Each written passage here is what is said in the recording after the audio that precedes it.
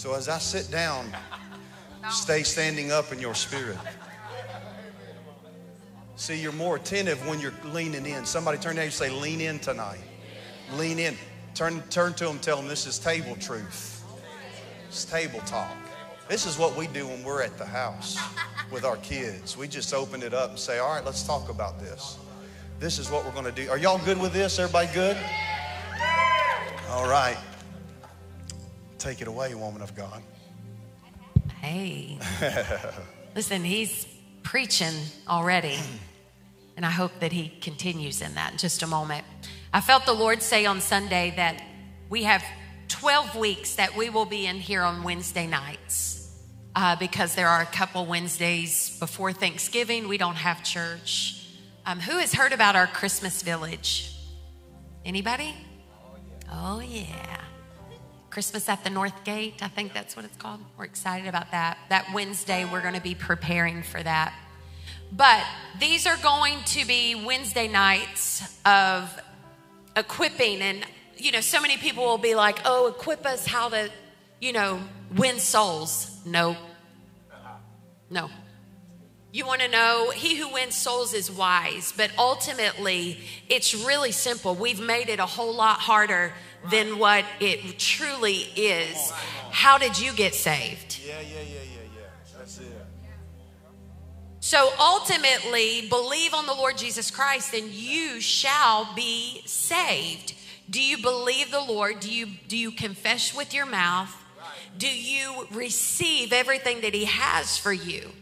And ultimately, you will win somebody. Remember, we talked about repairing the doors of your gate, your entry. You will win somebody out of what you came from. That's it. Quicker than somebody coming to the church house to be saved. Come on. That's it. So that's not what we're going to talk about tonight. We probably will. I think we probably will talk about soul winning. We probably will talk about missions. But ultimately, every one of you know how to do those things. You just don't. We wait until it's an event on the calendar. And what happens is we get so in our mind that we can't even get to spiritual things because we're at war here. Come on now. So tonight and probably next week and the following week, we're going to talk about things where there are big question marks in the church. Come on. And so we're going to sit down at the table. And tonight we're going to talk about mind matters. Listen, so I'm going to open it up like this, that in psychology, they do tests, and the way that they run tests and try to get data and get to a diagnosis or a specific thing that you're going through, it is done either objectively or subjectively. Okay, a few weeks ago, you know that I mentioned this. There are two forms of perception. Everybody say this. There are two forms of perception. And I feel that in the church, this is possibly even outside of the church, but for real in the church, this is the biggest misunderstanding. This is where frustrations come in. This is where arguments and vain imaginations are birthed. This is where offenses come from, and it's simply because there are two forms of perception. That's it. Which means one has a viewpoint and another has a viewpoint. And if you don't see it the way I see it, if you don't feel it the way I feel it, if you don't hear it the way I hear it, you ain't heard it. You ain't seen it. You ain't felt it. And so therefore we start pinning each other. We literally have Facebook wars determining who really knows how to worship God and who don't. Because at the end of the day, it's two forms of opinion. It's two different perceptions. Certain people don't like this church because we scream and you got half of a head that's a woman pastor. How does that even work? How are there two heads at this church? Because we're one. We've been one since 2002. And that hadn't changed yet, and it ain't going to change tomorrow. And so ultimately, we have two forms of perception, and God is saying, I want my body to have one. I want to be the object of your affection. So a subjective point of view, everybody say a subjective point of view, is based on personal preference. To be subjective, it is based on personal interpretation. It's done out of feelings. It's done out of personal opinion. It's where the mindset is for a particular moment. That's how today you could feel one way and be subject to this moment, and tomorrow the moment changes and your viewpoint changes, and that's why a double-minded man is unstable in all of his ways, because you bounce back and forth. You're doing things subjectively. We answer questions subjectively. We ask questions subjectively.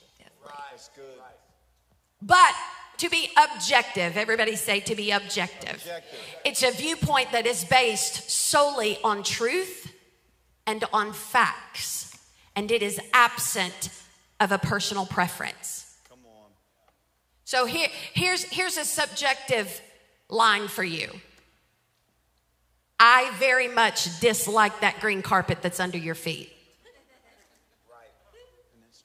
And that's my truth. I can't wait till the day the Lord says, rip it out, honey, rip it out.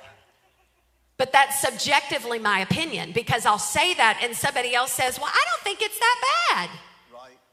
Because it's two different perceptions. Right.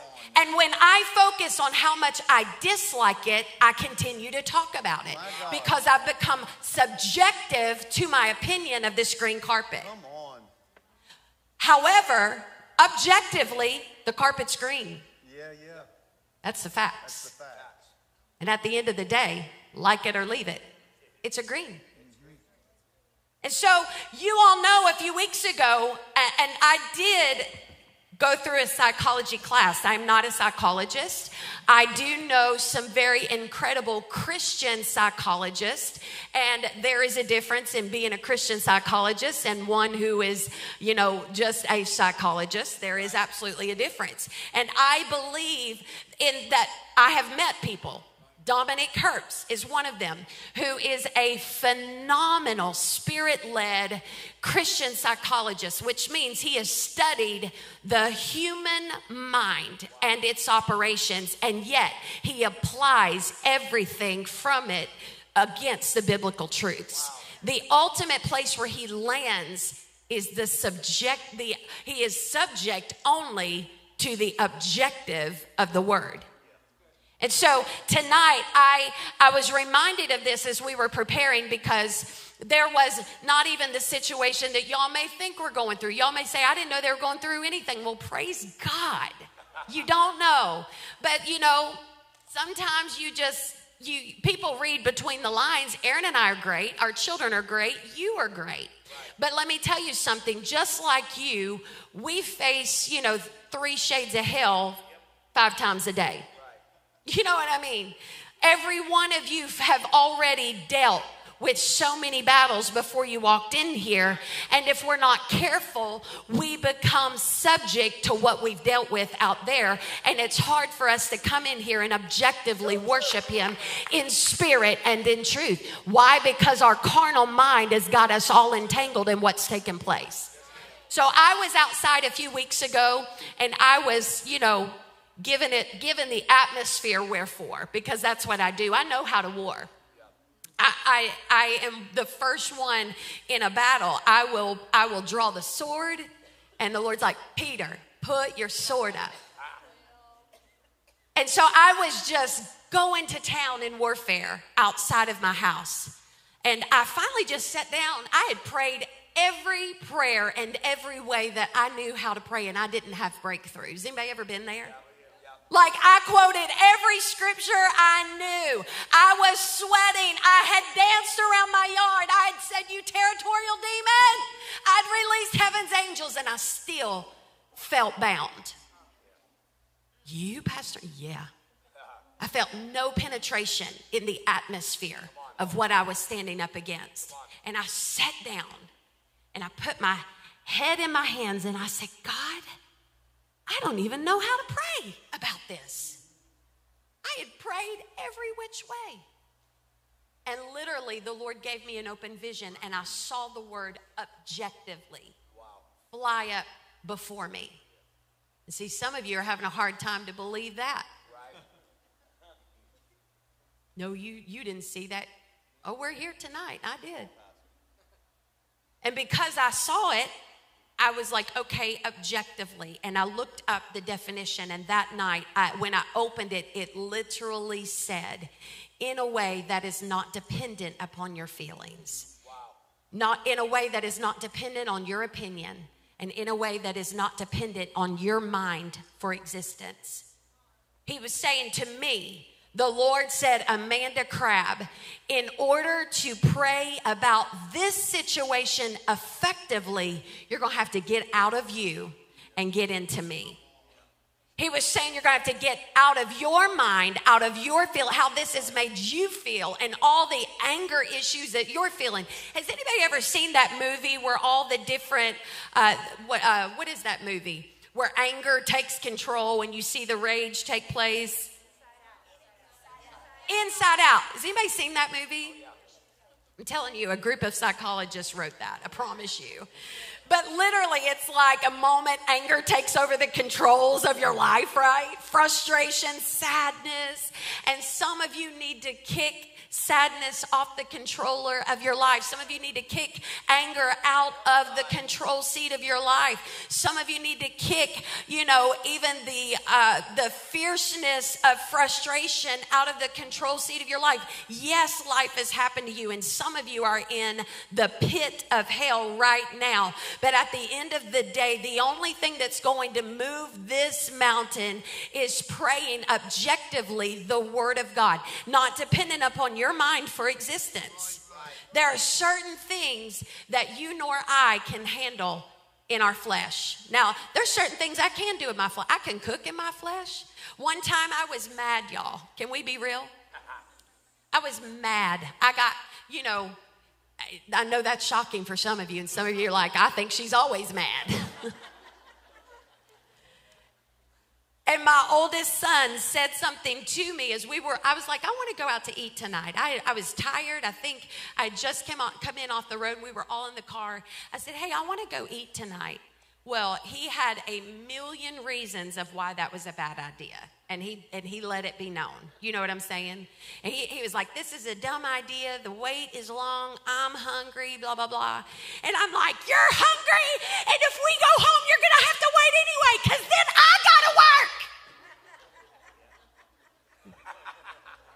So I whip that car and we go home, and y'all, I start throwing stuff in a pot. I mean, I am cooking mad. I can do that in my flesh. And let me tell you, my family sat down to eat after I was like, Lord, bless this food. Please remove the anger and my emotions out of this food. And my kids were like, ooh, this is amazing. What is it? I was like, I have no idea. And they said, you should cook mad more often. There's some things I can do in my flesh. I don't need my spirit for it.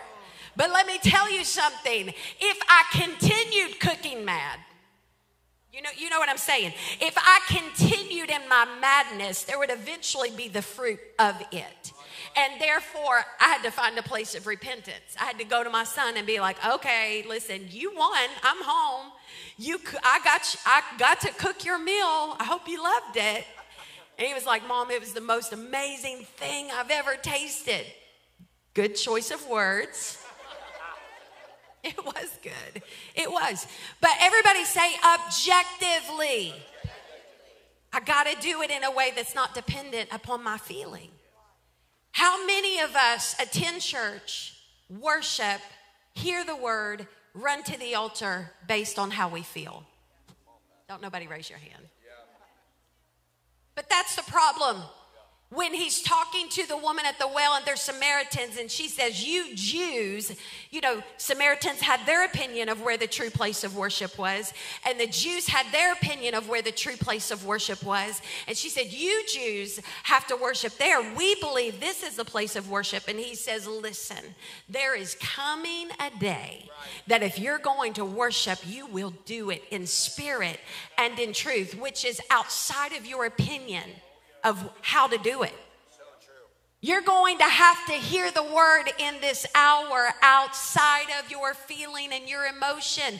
Some people will leave the house of God Sunday, Wednesday, and every other day you're here, and it did not speak to your feelings, and therefore you will call it not anointed. Wow. I don't know where that came from. That's not my notes. Everybody say objective. Get our feelings out of the way, which means dig into the word and listen and hear and walk in what it declares regardless of your situation. And which means pray in the Holy Spirit. We heard the scripture, 1 Corinthians, I believe it's in 14. Paul said, when I pray in tongues, my spirit prays. And when my spirit prays, my mind is unfruitful. And a lot of times that feels crazy because we go, how many, when you pray in tongues, your mind goes blank? It literally like feels like it goes blank sometimes. And there's a moment in time because we all love to be in the control seat, or we love to set our feeling in the control seat of life, that we want to know what we're saying. But the Spirit will make intercession and will say things that you do not know. He makes intercession for you. So then psychology, the study of the human mind. When you study psychology, it tells you that there are neurons in your brain, and they are bound together by connective wires, okay? So that's when an addiction forms, you tie off to a place in your brain that has to have that. It's why when you leave an altar of repentance or you leave a moment, you sober up and you say, I'm never going to do that again. I just want you to picture it like this. In your brain, there's this flapping wire that is full of electrical current. And if it does not reattach to something else, it will go right back to the place of familiarity. That's psychology 101. And that's why when you break something, you reattach it to something else. That's why it's important that when you say, okay, I'm going to empty me of me, I'm breaking and I'm cutting this addiction off, then you have to purpose in your heart to dig into the word every day and find you accountability and find you a prayer partner, not so somebody can hover over your every moment, but that you might confess your sins one to another, that you might actually be healed. Because it's that moment of saying, okay, I need a moment to break free from this, and you're going to help me and teach me to reattach to the truth of the Word of God. And then all of these dead zones and gray matter that begins to shut off in your brain begins to fire and come alive again because it's not under an unhealthy, unholy substance. Okay, so it's how the mind functions, especially affecting behavior given in context. The mental and emotional factors governing, everybody say governing, a situation or activity. The Holy Spirit is called the governor of our soul. The Lord told me, he said, we're getting ready to see those who allow me to govern their mind in this season. So then let's talk about something. Where, you know, this is the big question about, well, my mental illness, my mental health, and what I am saying tonight is not negating any of that, okay? So I'm going to go ahead and slay that devil. But I want to say this to you, is that ultimately there are no real genetic tests to confirm a diagnosis of a mental disorder. While there might be certain genes and DNAs that would lead to, like, I have a family history, one side of my family, there are several people who have dealt with schizophrenia, okay? And so you take that and you make it as if it is It's what you become subject to.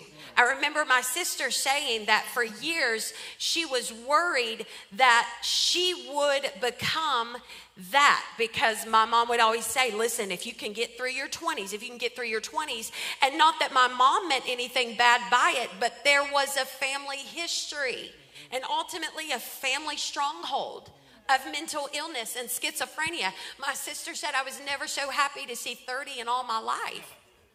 Right? I know this is a touchy subject in the church. That's why we're having the conversation at the table. That's why we're having the conversation at the table.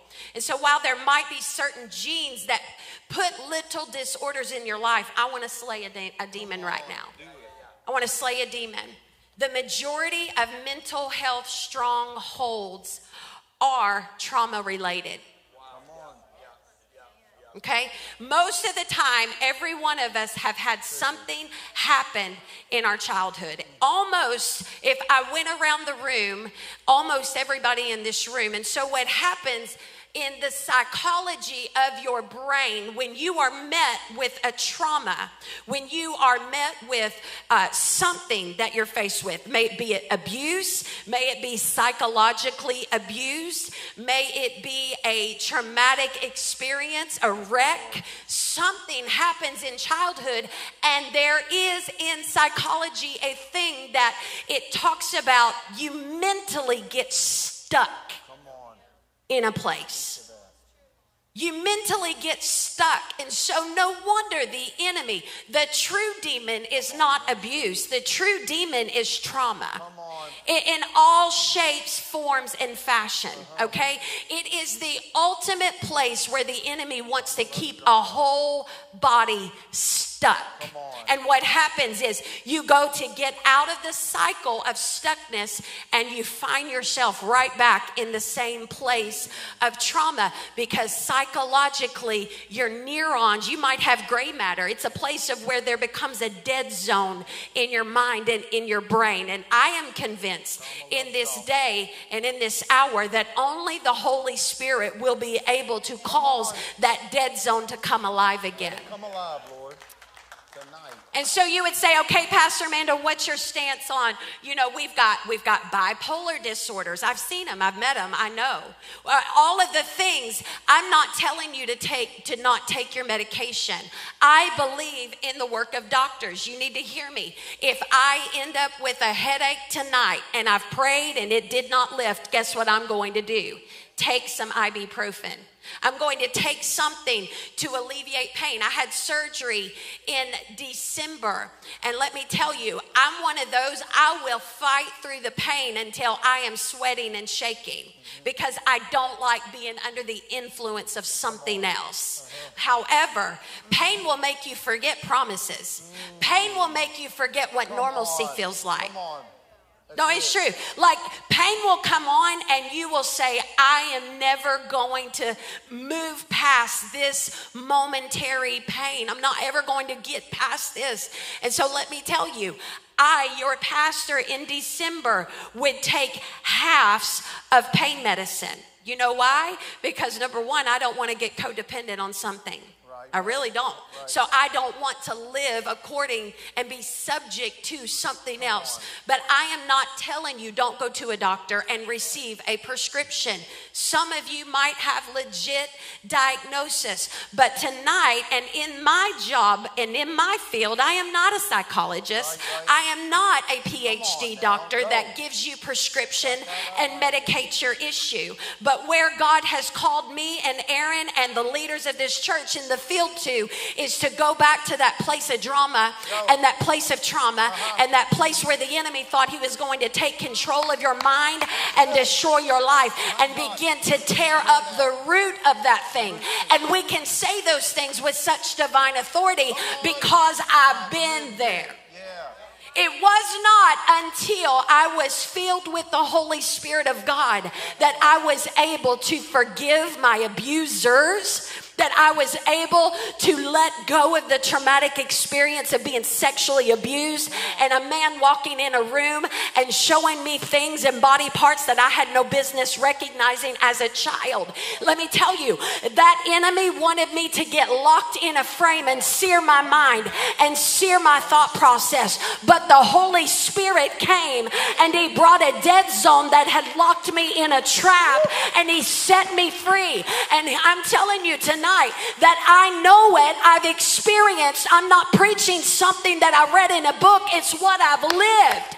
And so it's not just, oh, I'm subjectively feeling it. No, I objectively live it. It is the source of my strength. It is the place that when I begin to allow his Spirit to shift my mind, when I begin to get out of my mind and into his Spirit, he changed me. Now, I am not prone to depression. I have experienced depression. It has not been something that I have remained in. But you need to know that I too have had those moments of the enemy saying life would be better off if you weren't here. Those momentary moments of the enemy showing a quick vision and saying, just do it. Just hit that column. Just do it. Just get out of here, because life would be easier. So we're not setting up here on a high and mighty place. But let me tell you, I knew very quickly where to run to when I felt that come over me. Listen, there is a thing in your brain. Everybody say your brain, your mind.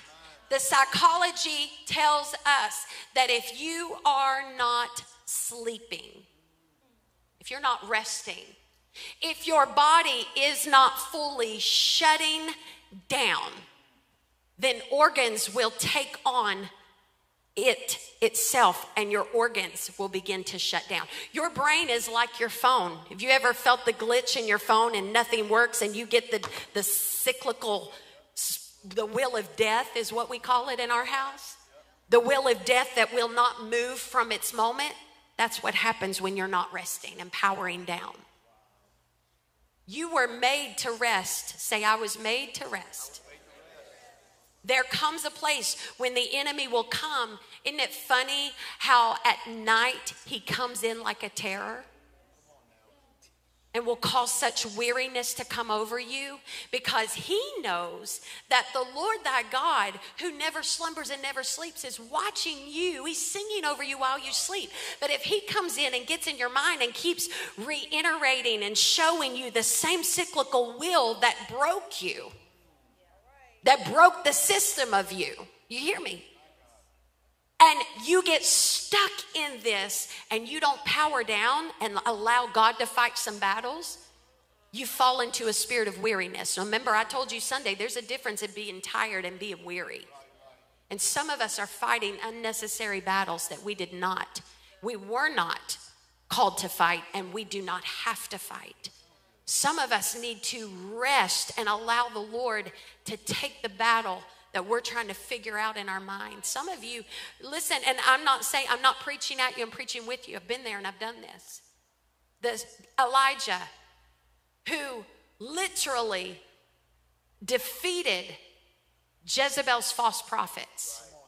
A great and mighty victory. Can we turn up these lights? Because y'all are, you know what's funny?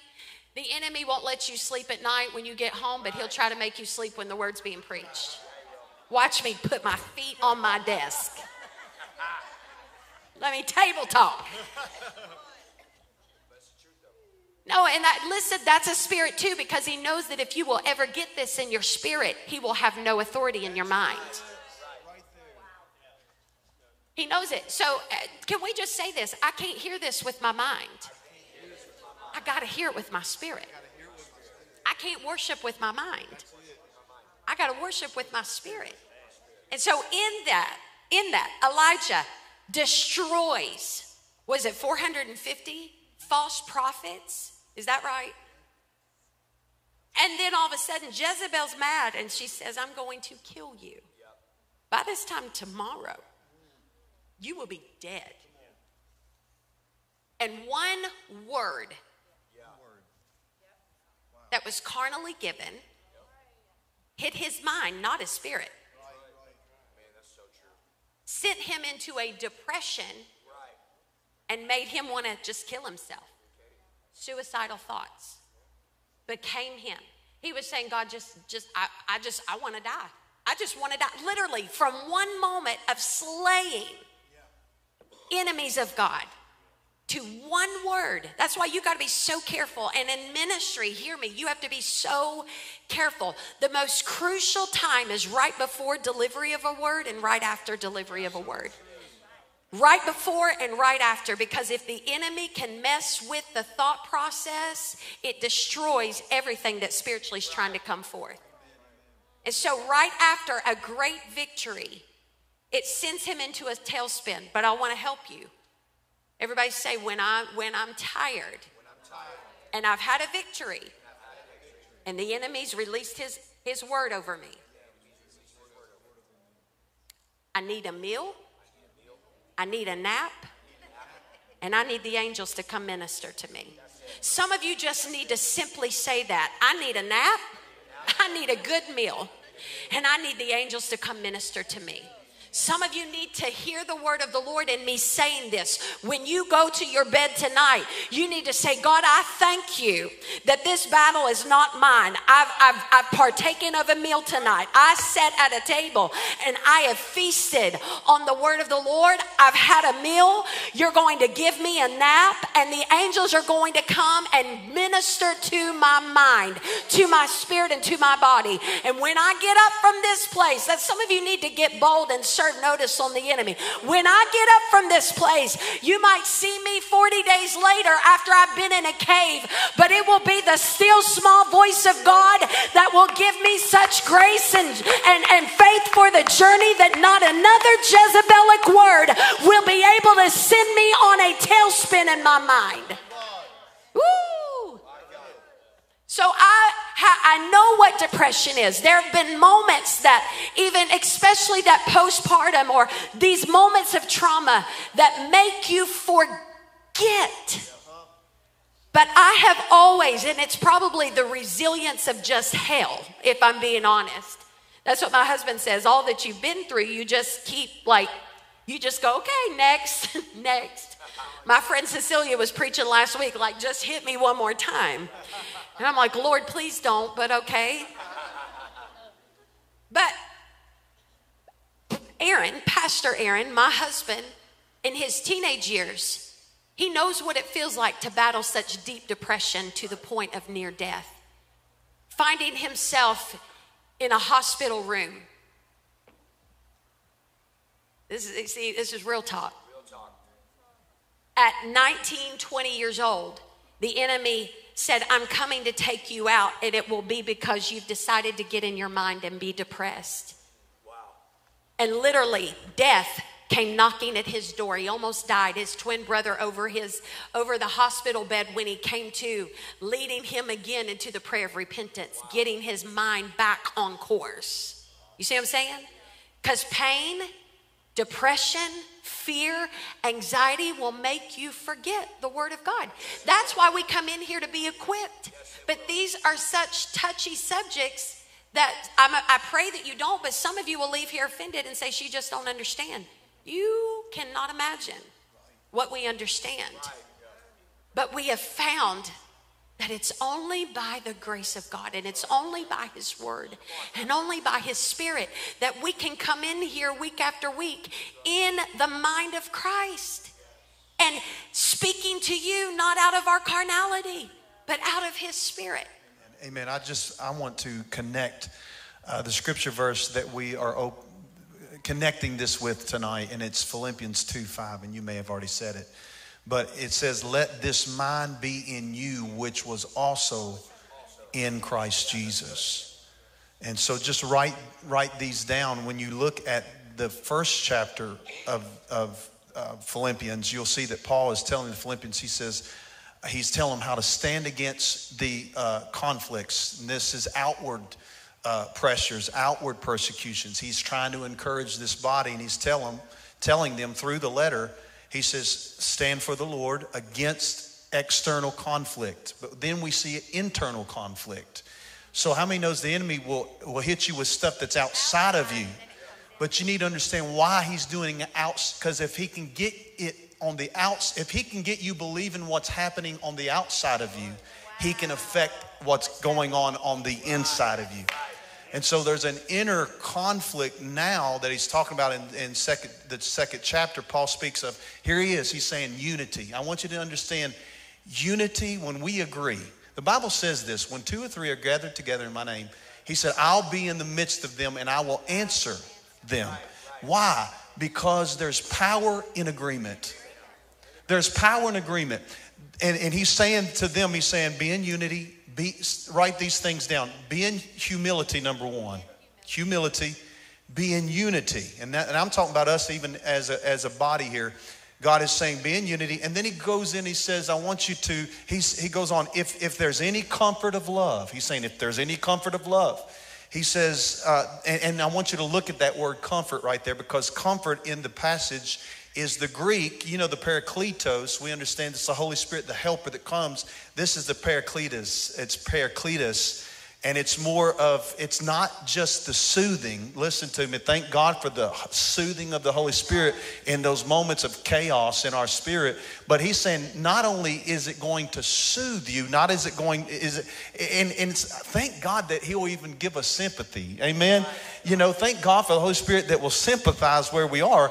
But this is a strength, is what he's talking about here. Now, this word comfort means strength. I want you to shout to your neighbor and tell them, this comfort will bring you some strength. Just go ahead and tell them that the comfort that God is sending in this hour is not only going to sympathize where you are, but it's not going to leave you where you are. It's going to strengthen you to get out of whatever you're in this moment.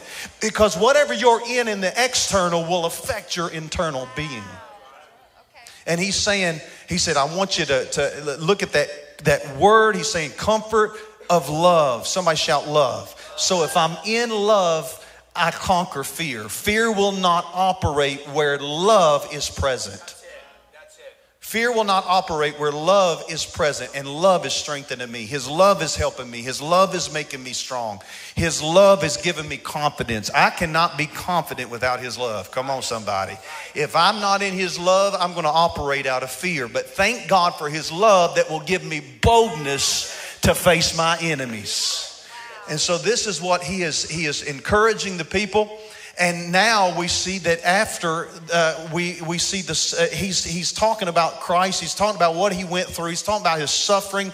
And it's so appropriate for the season that we're living in and the hour that we're living in. Even on the Jewish calendar, we could go back and see he's given us a door. Amen. How many knows he's always knocking at your door, giving you the opportunity to come into that door and him come into you, and you have the opportunity to fellowship with him. So he's saying now, because what Jesus has shown us, the example, the pattern, the chief cornerstone has shown us that if I humble myself, come on, if I humble myself and I walk not only in humility, but I walk in unity with my fellow brothers and sisters, if I'll humble myself and not think myself so much greater than everybody else, that I've got it all figured out, but I can face hard days, but I can't neglect the fact that I may be going through hell, but so are you. You're going through hell. So we come on the same page that we're going through some stuff, but we understand that the power of his love is greater than what the enemy wants to stereotype you and say you're going to be just the product of what the curse was on your father and your grandfather. No, the devil is a liar. I've got some brothers that's going to agree with me. I've got some sisters that's going to agree. I've got some unity, and I'm going to humbly say that my God shall supply all of my needs according to his riches and glory. And so we understand now that his name, because he humbled himself, because he allowed the persecution, he allowed the crucifixion. Now we understand that his name has been elevated. So guess what? His name has been attached to your life, which means that you get to sit in the same position that he is in this very moment, which means that wherever the enemy is in his position is where he is in your position. He is under your feet. Three things that the Lord said. He said, this name will be honored in the heavens. This name, 3 levels. This name will be honored in the earth. This name will be honored in the pits of hell. But it could only happen through his humility and willingness to obey the voice of the Father. So we go on through and we say that now, Paul, he's telling them, he's saying, stay in fellowship with the Spirit. Stay in fellowship with the Spirit. I can't stay in fellowship with you if I'm not in fellowship. Right. That's so true. Because I'll always revert to who I was and forget who I am. That's it. If I don't fellowship with the Spirit, I will be forgetful in all my ways. Y'all can go ahead and just listen. I'm telling you, God desires us day by day to fellowship with his Spirit. Now, let me just tell you this. His Spirit is his power. His Spirit is his peace. His Spirit is his righteousness, which means when fear tries to enter into my corner, that's why I got to say, that's why the mercies are new every morning. That's why Amanda said that the enemy will come and torment you at night, because he wants you to forget the mercy for your mind in the morning. Come on, somebody. He wants you to forget that when you wake up, that the joy of the Lord will always be your strength when the enemy is trying to bring you back to the place of your past weakness. And I tried to use my mind rather than use his mind. That's where we get messed up. You can try to get into his mind, but if your mind outweighs his mind, then you are going to be unstable in all of your ways. Can I say something right there? Yeah, go ahead. Even the very beginning, at the fall of man, it was over the war of God's mind. Come on now. Come on now. That's it. The fruit. It was the fruit, which at the end of the day, and I told the staff, we are in the season of the war of 2 wills. The war of 2 wills, the will of the flesh and the will of the Spirit. And let me tell you, the Lord thy God said, I will not strive always with man. I will not strive always. And I feel like we are coming to that.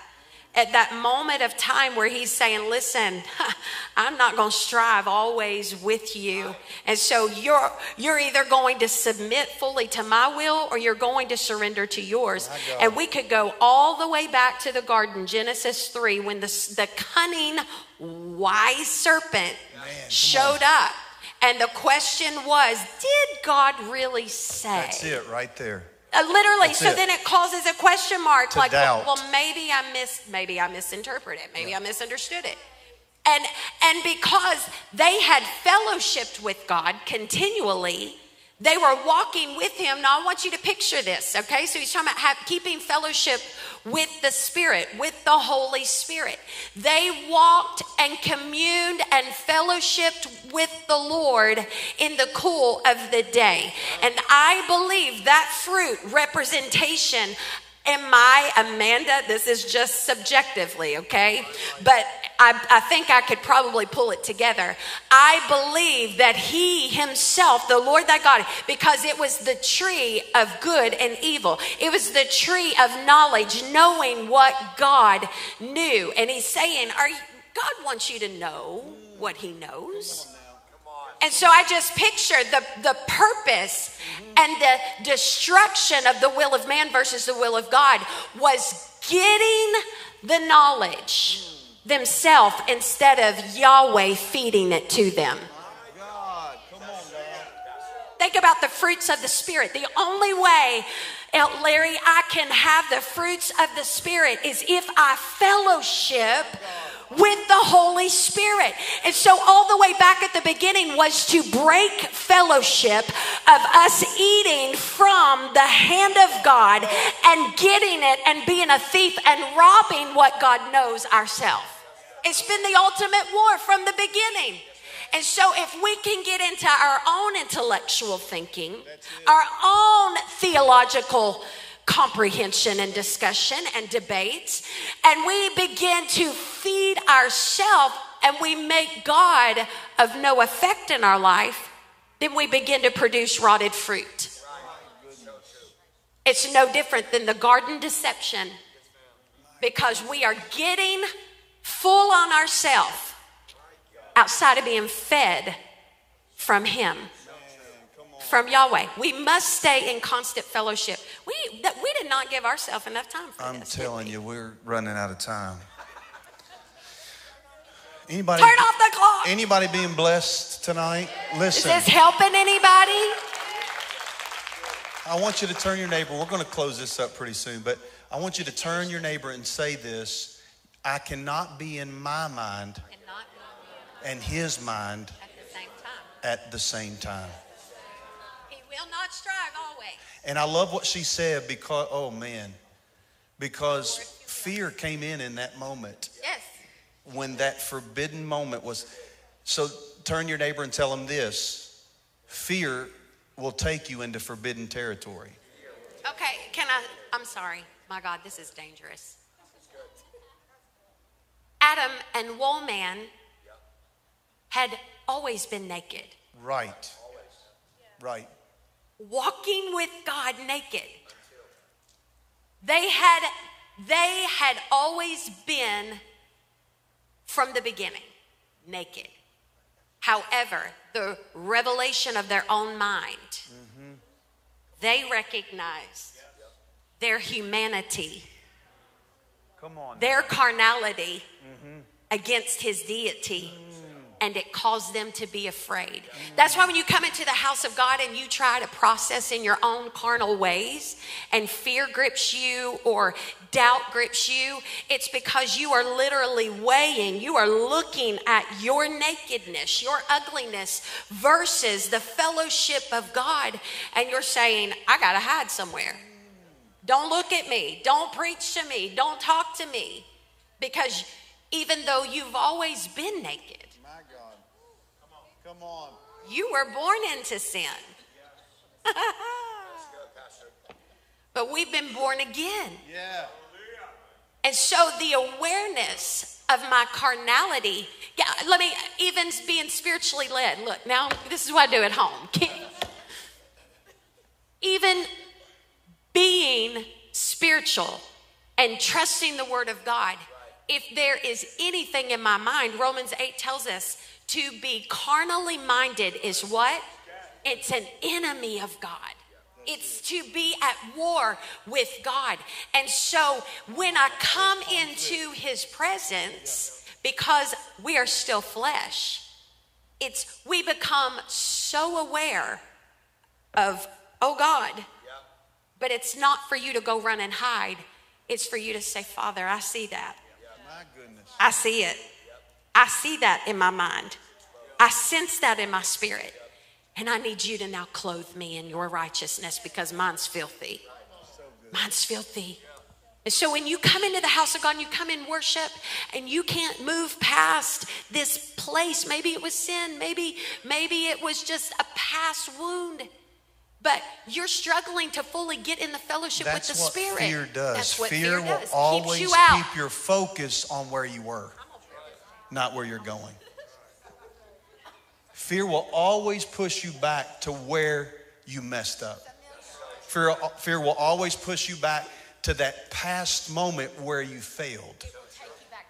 And your sight will do that. Your sight will do that. That's why he said, live in the Spirit so you will not fulfill the lust of your flesh. Because I cannot be in my mind and his mind at the same time. My mind is always in conflict with the mind of Christ. Always. My flesh is always going to talk me out of what is rightfully mine in the kingdom.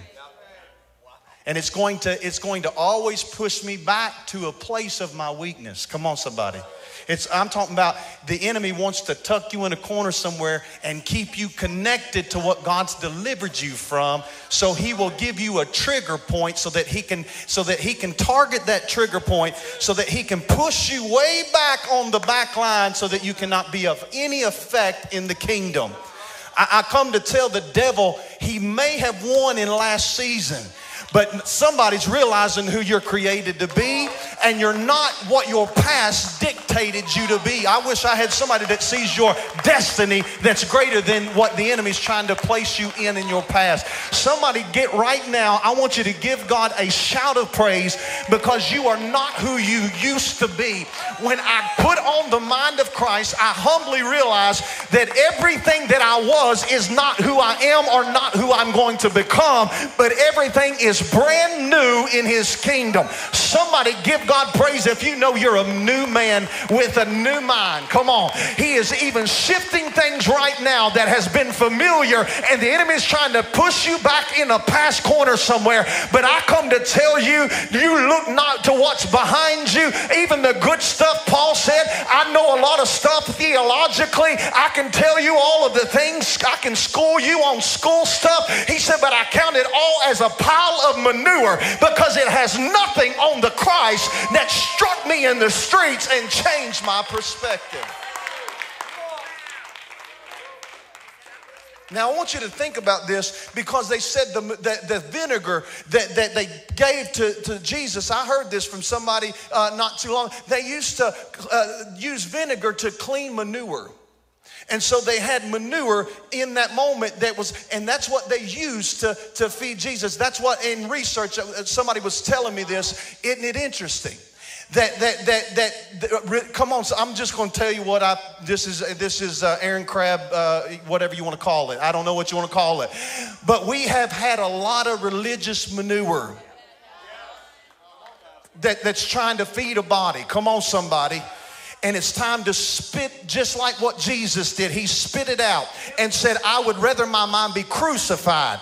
Because he even said, listen, he didn't deny the cup that he had to taste. As a matter of fact, there were two wills that were fighting against each other. Your mind is always going to fight the reality of the kingdom for your life. It's always going to fight, because your eyes will tell you lies. Come on, somebody. Your eyes will tell you that your situation's never going to change. Your eyes will tell you that the report of the doctor's the way it's always going to be. Your eyes will tell you that the divorce papers that's in your hands, that's going to be your reality. But when you understand that your eyes will lie to you and the truth will set you free, you will not feed on the manure of religious spirits. I come to tell you, when you have relationship, come on somebody, when you have relationship, you understand whose you are. And when you understand whose you are, you don't have to have man to tell you who you are, because you understand what the truth has already established for your life. Somebody give God praise if you know that you're a child of a king, that the royal blood is flowing through your veins, and you don't have to see it to believe it, because whatever the word has declared over my life, I walk by faith, not by what I see.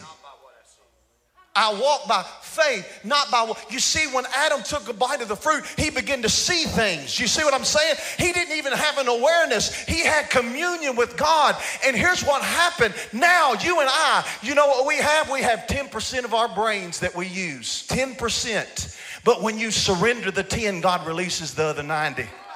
That's the mind of Christ, ladies and gentlemen. I wish I had somebody to help me in this place. When you surrender your mind, which means when you crucify the thought that's keeping you from truth, all of a sudden the revelation light flips on. And that's what the enemy, he wants to keep you in the dark, because if he can keep you in the dark, he can keep you out of your destiny. But I want somebody in here to understand that you are a son and a daughter of Christ. And I'm saying this humbly, but I'm tired of God's people walking away from their destiny because of a religious manure spirit. It's all about information, and nobody's having no manifestation because, I wish I had somebody to help me. I'm tired of darkness superseding when light is piercing through every opportunity in every moment of our lives. We got more light than we've ever had.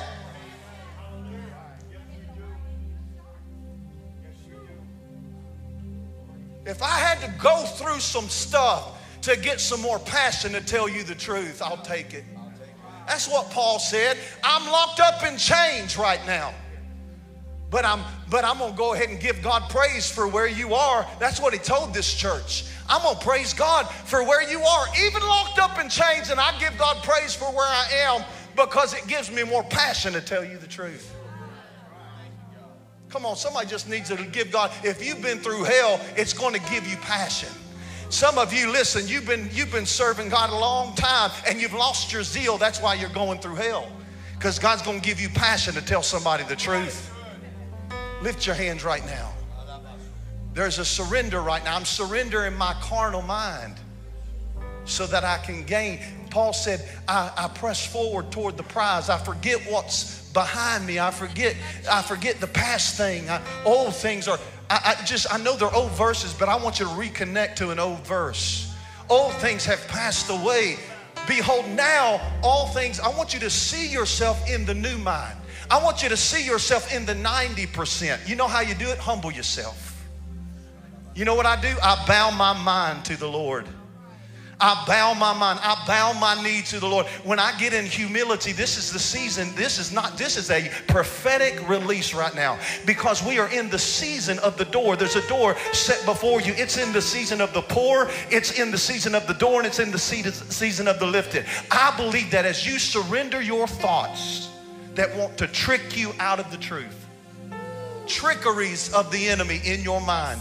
Even right now, he's roaming, just seeing which gate can I enter in? What past thing can I tell them to get them out of this truth? They cannot realize who they are. If they ever understand they're my son, if they ever understand that they're the sons of God and the daughters of God, I can't let them. I got to put this back in their mind. I got to remind them of that addiction. I got to remind them of when that pastor hurt them. I got to remind them, listen, the devil is a liar. Don't tie to truth because somebody taught you. Tie to truth because Jesus paid the ultimate price 2,000 years ago. Sacrificed and surrendered and humbly gave his life. So we follow that pattern and we submit our mind. We submit our fears. We submit our doubts. We submit our struggles. What do we submit them to? We submit them under the mighty hand of God. We submit them under his truth. Let his truth supersede your feelings. Come on, somebody. Let his truth supersede your situation right now. That's why he said, if I be high and lifted up, not only am I drawing men, but I'm scattering your enemies. Are you hearing me right now? Watch this. Let God arise and let his enemies be scattered. I want you to stand all over this place. Listen, there's so much that we wrote out, we didn't get to, but God knows what needs to be said.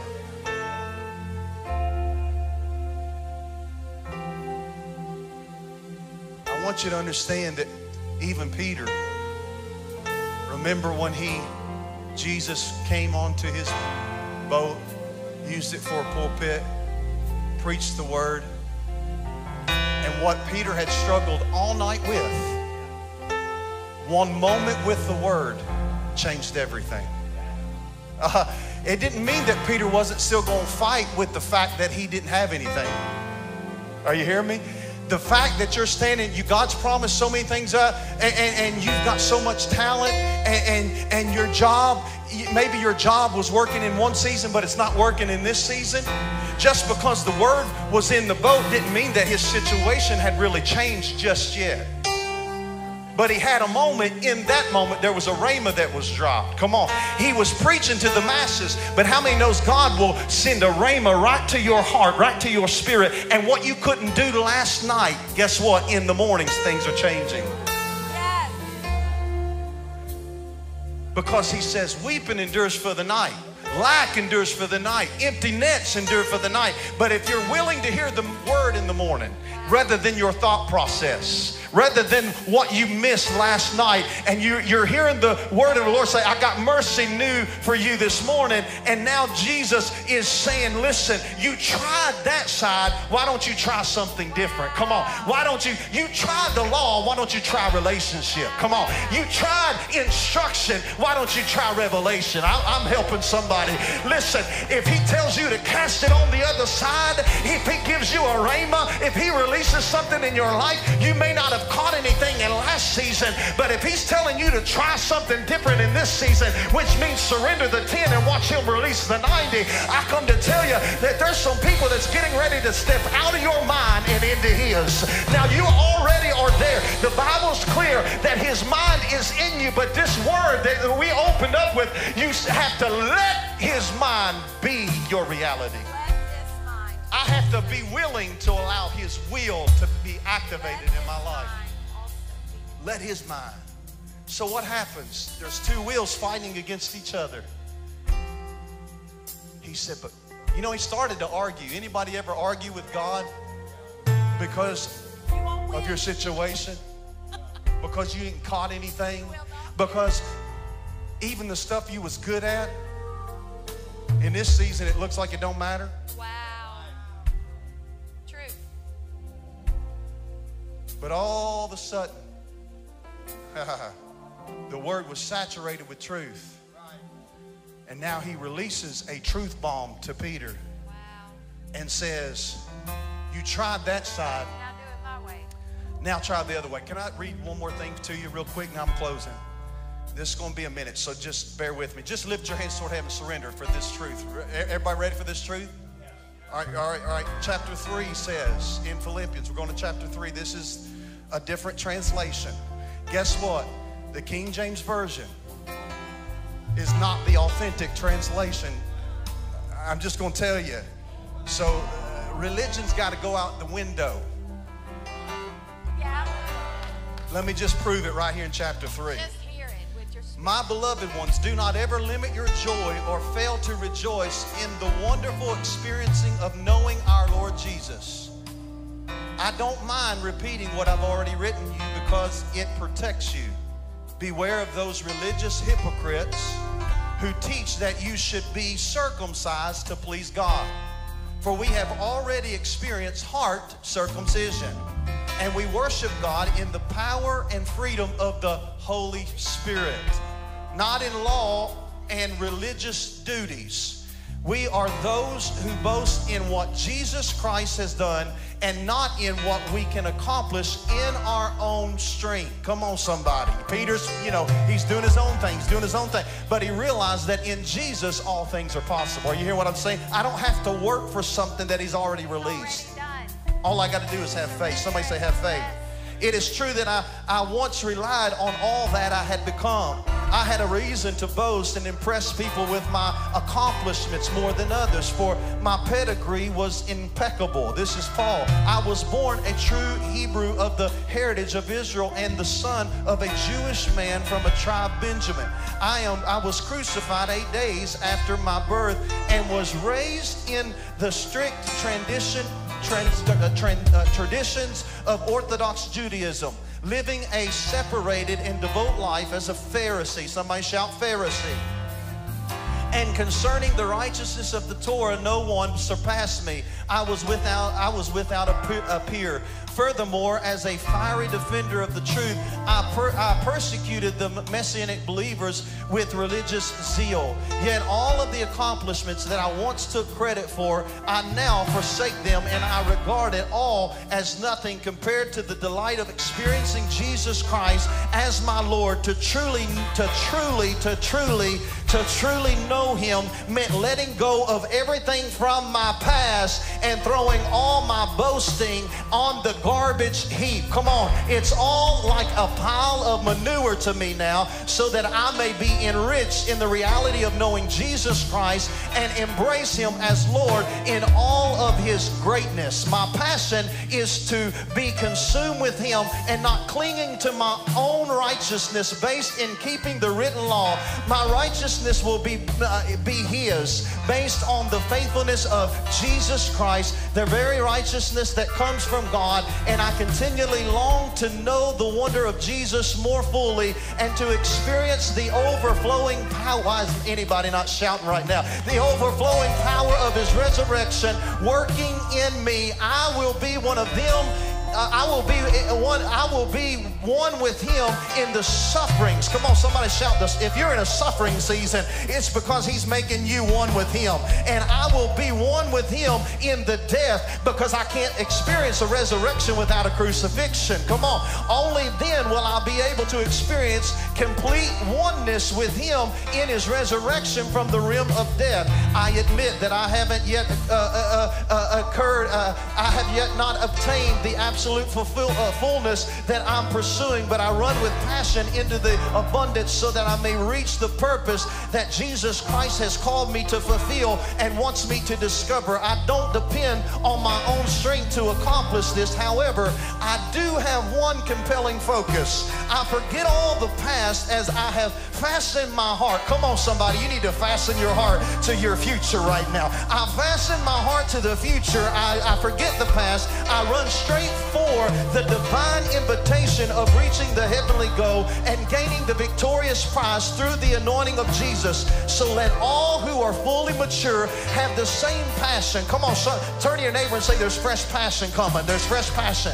There's fresh passion coming for this kingdom connection. And let us all advance together. Come on, we're going to do this together to reach the victory prize. You're going to reach your victory. Follow one path with one passion by my Father. My beloved friend, imitate my walk with God and follow all those who walk according to the way of life we model before you, for there are many who live by different standards, as I've warned you many times. I weep as I write these words. I'm getting ready to stop.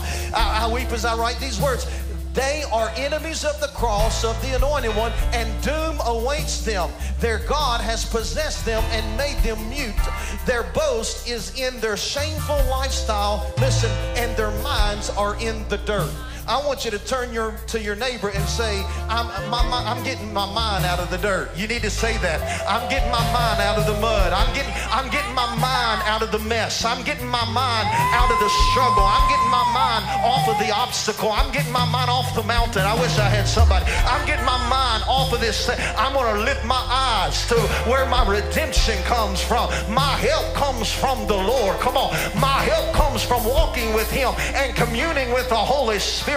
My help comes with fellowship with the Holy Spirit. I need somebody to understand that somebody may tell you that you're too heavenly minded to be any earthly good, but I come to tell you, if I'm not heavenly minded, I am no earthly good. Somebody right now say, I'm giving God my mind with a praise right now. Come on. I wish somebody would give God a praise and say, he's lifting me up. He's lifting me up. He's opening a door before me. He's opening a door before me. He's taking me to this unseen place. I can't see it, but I know I'm going to obtain it, because I'm forgetting. I'm not going to drag my head in the mud any longer. I'm going to humble myself, but I'm going to lift my head. I'm going to lift my head as he lifts my burdens. I'm going to lift my head because I trust in the one who is able to do exceeding abundantly above anything I can think, ask, or imagine. Somebody put God in his rightful place right now. Put him on the throne and put your situation where it belongs right now, because greater is he who's on the inside of you than anything that's been said against you. Come on, I know you've been fought, but it's only because there's great passion coming in this season. You will be zealous for him. You're not going to be zealous to prove a point, but you're going to be zealous to connect some people to the love that you've experienced. Come on, to the peace that you're walking in, to the joy that's giving you strength every day that you're walking. He's my connector. He's my defender. I want to end with this. The Bible says, put on the helmet of salvation, the breastplate of righteousness, the belt of truth. I want you to focus on Ephesians 6 for a while. Shod your feet with the gospel of peace. Take up your shield of faith. Why do we have a shield? Here it is. To quench the fiery darts of the enemy.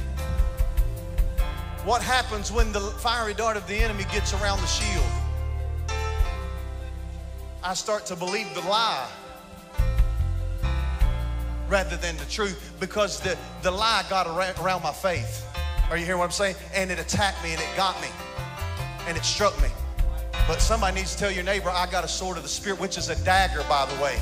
Which means I have the ability to dig out the dagger, the arrows of the enemy. Come on, somebody. The only way that I can dig out the lie of the enemy is replace it with truth. I wish I had somebody to help me. It's time to start replacing the lie with the truth. And the truth is you're set free. And who the Son sets free is free indeed. Is free indeed. You want to close this up? Father, we just thank you for this night. I thank you for these beautiful people. God, Lord, I thank you that they are in you and you are in them. Lord, I take authority over every demonic spirit that would attempt to exalt itself against your knowledge. Everything that would try to get your people to come into agreement with it that is not based out of your word or your spirit. Father, we take every thought into captivity and we submit it. We make it subject to the Holy Spirit in our life. We say to you, every demonic you know what? Make the move as she's praying. Come to the altar. Come on, come on, come on, come on. Come on, keep going, keep going. Every spirit let the mind, we gotta that let would the mind. attempt This to is exalt the move is itself. saying, I'm gonna let my mind be in Christ. Make the move, make the move. Release. Come on, just put your hand on your head. Come on, just begin to take authority. Every thought into captivity right now. Everything that would make you come into agreement that you are less than anything that God has called you to be. We cancel the assignment, the identity crisis in America, the identity crisis in the kingdom. We say to you, no, not in this hour, not in this house. We say in the name of Jesus that we will come into agreement with everything your word has spoken. We know your truth. We know your truth because we're free by it. So we break every identity crisis in the name of Jesus. And we step into your mind. We let our mind know that we surrender. We let our mind know that we surrender. And I want to piggyback off Pastor Manny. You're going to rest tonight. I declare your rest will be sweet in the name of Jesus. And I declare as you're resting, He will be working in the nighttime. He will be working. Some of you have been trying to work. You've been worrying. You've been turning some stuff over in your mind, trying to figure it out. But I hear the Lord say, I'm going to work it out as you rest. He says, don't worry about it. When you lay your head on your pillow tonight, I hear the Lord say, 1 Peter 5:7, give it to me. Hurl it on me. Throw it off of you. Throw it off of you and onto Him tonight. Matter of fact, go ahead and do that. I want you to target what it is that's weighing you down, because tonight we're throwing it off of us. I don't know what it is. Maybe it's a past thing. Maybe it's a present thing. But whatever it is that's trying to weigh you down, that's trying to pull you down, that's trying to draw you back, we're not of those who draw back. So in the name of Jesus, I declare, come on, just lay your hand on your neighbor. We're going to agree together on this. I declare that we're casting this off. We're casting everything off that would so easily beset us. We cast off every weight and every heavy spirit. I declare that every spirit of depression, I declare every spirit of torment that is keeping you up at night, we declare that the tormentor has to be cast out of your house, that the tormentor has to be cast out of your sons and your daughters' rooms. In the name of Jesus, we declare that the truth is casting out the tormentor. We declare that the blood of Jesus, and we apply it over every doorpost. We apply it over every mindset in the name of Jesus. And we declare that in this place tonight that things are shifting in the mentality. We're not going to walk around with our head down. We're not going to walk around as orphans, because we know that God has created us to be priests of our house. We know that God has created us to be kings of our house. And I humbly submit that you have a position in the heavenlies, and God is ready for you in this moment to take your authority. It's time to take your keys back. I declare that the power of healing will be released in this house again. I declare that doubt will not have its way. I declare that fear will not take us to a past failure so that we miss the moment's miracle. I declare right now that miracle signs and wonders are going to follow some people in this place tonight. When you walk out of this place, because you're full of faith rather than fear, you're going to see miracles. You're going to see signs, and you will see wonders. and you will see goodness and mercy following you because you're not turned around walking in the wrong direction, but God has given you a focus. Come on, somebody. God has given you clear focus tonight. So we come against every spirit of every trauma, familiar spirit, every trauma spirit. every spirit of trauma, every spirit that tried to lock you in a cycle path. Yeah. The psychosis of the brain that has kept you locked in a moment, that has not allowed you to move past it. The addiction that once had you bound, that wants to take you back to it.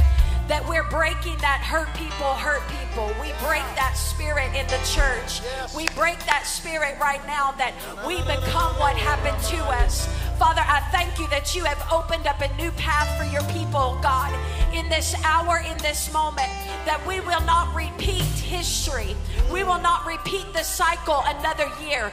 Father God, there are people in this room there. They've been faced with death. They've been faced with divorce. They've been faced with worry. Some of them lack. Some of them, controlled substance abuse. But I say tonight that there is a release and a breaking over their heart, over their mind, over their spirit, and that traumatic event, the PTSD, will not be the thing that they focus on. It will not be the trigger that continues to pull them back and bring them right into the same cycle all over again. And Father, I just pray the peace of God that passes all understanding over your children tonight. The peace that passes all understanding. The peace that passes all understanding. Father, you created this mind. And so we are your people saying, let the mind of Christ be